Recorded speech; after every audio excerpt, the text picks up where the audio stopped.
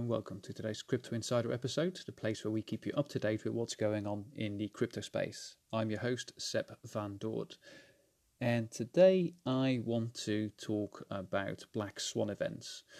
The Black Swan theory was a theory developed by Nassim Taleb. He's a brilliant author slash philosopher slash former investor, an absolute genius in my eyes, and all of his books are an absolute great read if you like that kind of stuff. And probably one warning: he does have a slightly pompous slash maybe full of himself tone of voice when you read the books. To me, that sort of adds to the charm of it. I really like his writing, but more important, I find the underlying message fascinating, particularly with his background. You can really sense what he's talking about. Now, some of his books, and I don't know if I know all of them, but the ones that I've read are Fooled by Randomness, The Black Swan Event, and then the other one is Anti-Fragile. All of them are great books. They build on one sort of central theme. Now, his latest book is one that I haven't read, but it's called Skin in the Game. And again, on all of these sort of themes, he touches upon throughout his books. Now, particularly looking at the Black Swan book, his theory really, what it looks at is it looks at the disproportionate role of high profile, hard to predict and very rare events that have a massive impact.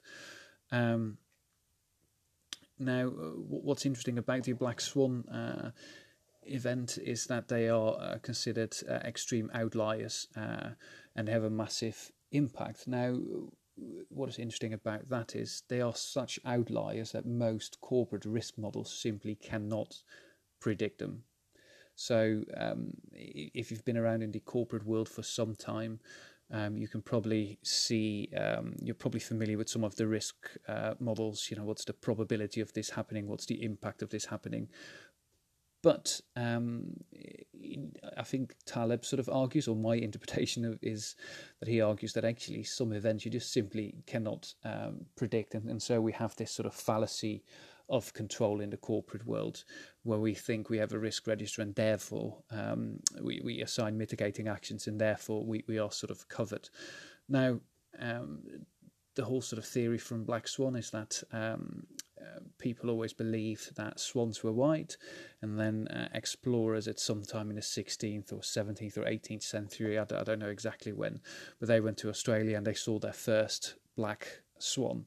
And so the idea is everybody assumed that swans were white, and all of a sudden this one sighting completely changed the course of their belief.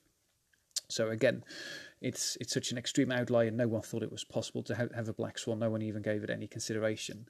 Now, obviously, in the corporate world and you know the real world, examples of black swans that have a massive impact are things like 9/11, the 2008 global financial crisis, Fukushima, and in the crypto space, it was obviously Bitcoin itself. It came out of nowhere to become this massive currency, but also the Mt. Gox hack, obviously. Now, the interesting thing, if we look at Black Swan events, when we look at Fukushima, they looked back at previous history of earthquakes and predicted that actually it's highly unlikely that it's what we've got on the Richter scale is these what we historically have for what we've built this nuclear reactor for would be able to withstand most earthquake that we have data points for. But then something like Fukushima happens and actually the data points are completely blown out of the water. So again, based on Taleb's criteria, a black swan event is a massive surprise. It has a massive and major effect. And the first recorded instance of such an event is often rationalized by hindsight, as if it could have been expected, and we see that a lot in the crypto space. Mt. Gox was to be expected, Bitcoin was to be expected. Well, it wasn't. And you know, the interesting thing about black swans is that you can't use historical data to predict these things. In particular, Nassim Taleb gives this great example of the turkey. For 3 years, the turkey will live as a turkey and look back at all the data points. It says, look, for the last 3 years, nothing happened. And, that's the 24th of December. And then on the 25th of December, obviously, he becomes the Christmas meal. And so his argument is we cannot predict black swan events. But where I find black swan events exciting, and particularly the theory, is a black swan event doesn't necessarily have to be negative. So you could have positive black swans. And so for me, the interesting thing is, what are some of those positive black swans, and how can you maximize the effect of those black swans? So if you look at a black swan event as something which is extremely asymmetrical, obviously we've looked at the asymmetrical nature of the negative effects, the global financial crisis and everything that went with that. Obviously it was one event, massive negative impact. But can we find instances where there are highly asymmetrical positive payouts? Yes, we can. And obviously from a cryptocurrency point of view, absolutely. We could look at Bitcoin, alternative altcoins, ICOs. And can we increase our exposure to these instances as much as possible? So you can. Obviously, that's how I sort of originally got involved in the cryptocurrency space, and it was particularly with this theory in mind, or probably a slightly related one, which again is a Nicholas Taleb philosophy, which is the barbell strategy. But again, it sort of takes that whole idea of exposing yourself to these highly asymmetrical opportunities into various different fields, and then hopefully allowing one of those to pay off. And the big things with black swan events to remember is, and this was sort of my philosophy with investing in cryptocurrencies, is that actually you want to give that exposure, but it doesn't matter how much you lose, it depends on how much you win. So if you only play with money you can afford to lose, then you sort of have nothing to lose. You expect to lose the money. But, in my case, I was one of the lucky few that invested in Ripple XRP at a very early stage. And I think my return on investment was something like 8,000%. So again, that's a sort of overview of actually what can be done with exposing yourself to a positive black swan. Now, to hammer that point home, if you look at how to do this in other industries, but related industries, you can look at venture capitalists.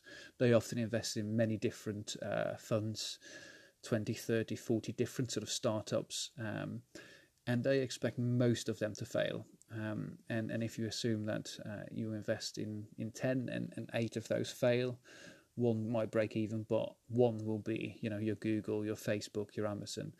And so essentially that's taking the whole idea of the black swan and applying that in principle. And it doesn't matter how many times you lose, it matters how much you get once you win. And so this is a philosophy that I've taken to cryptocurrency specifically.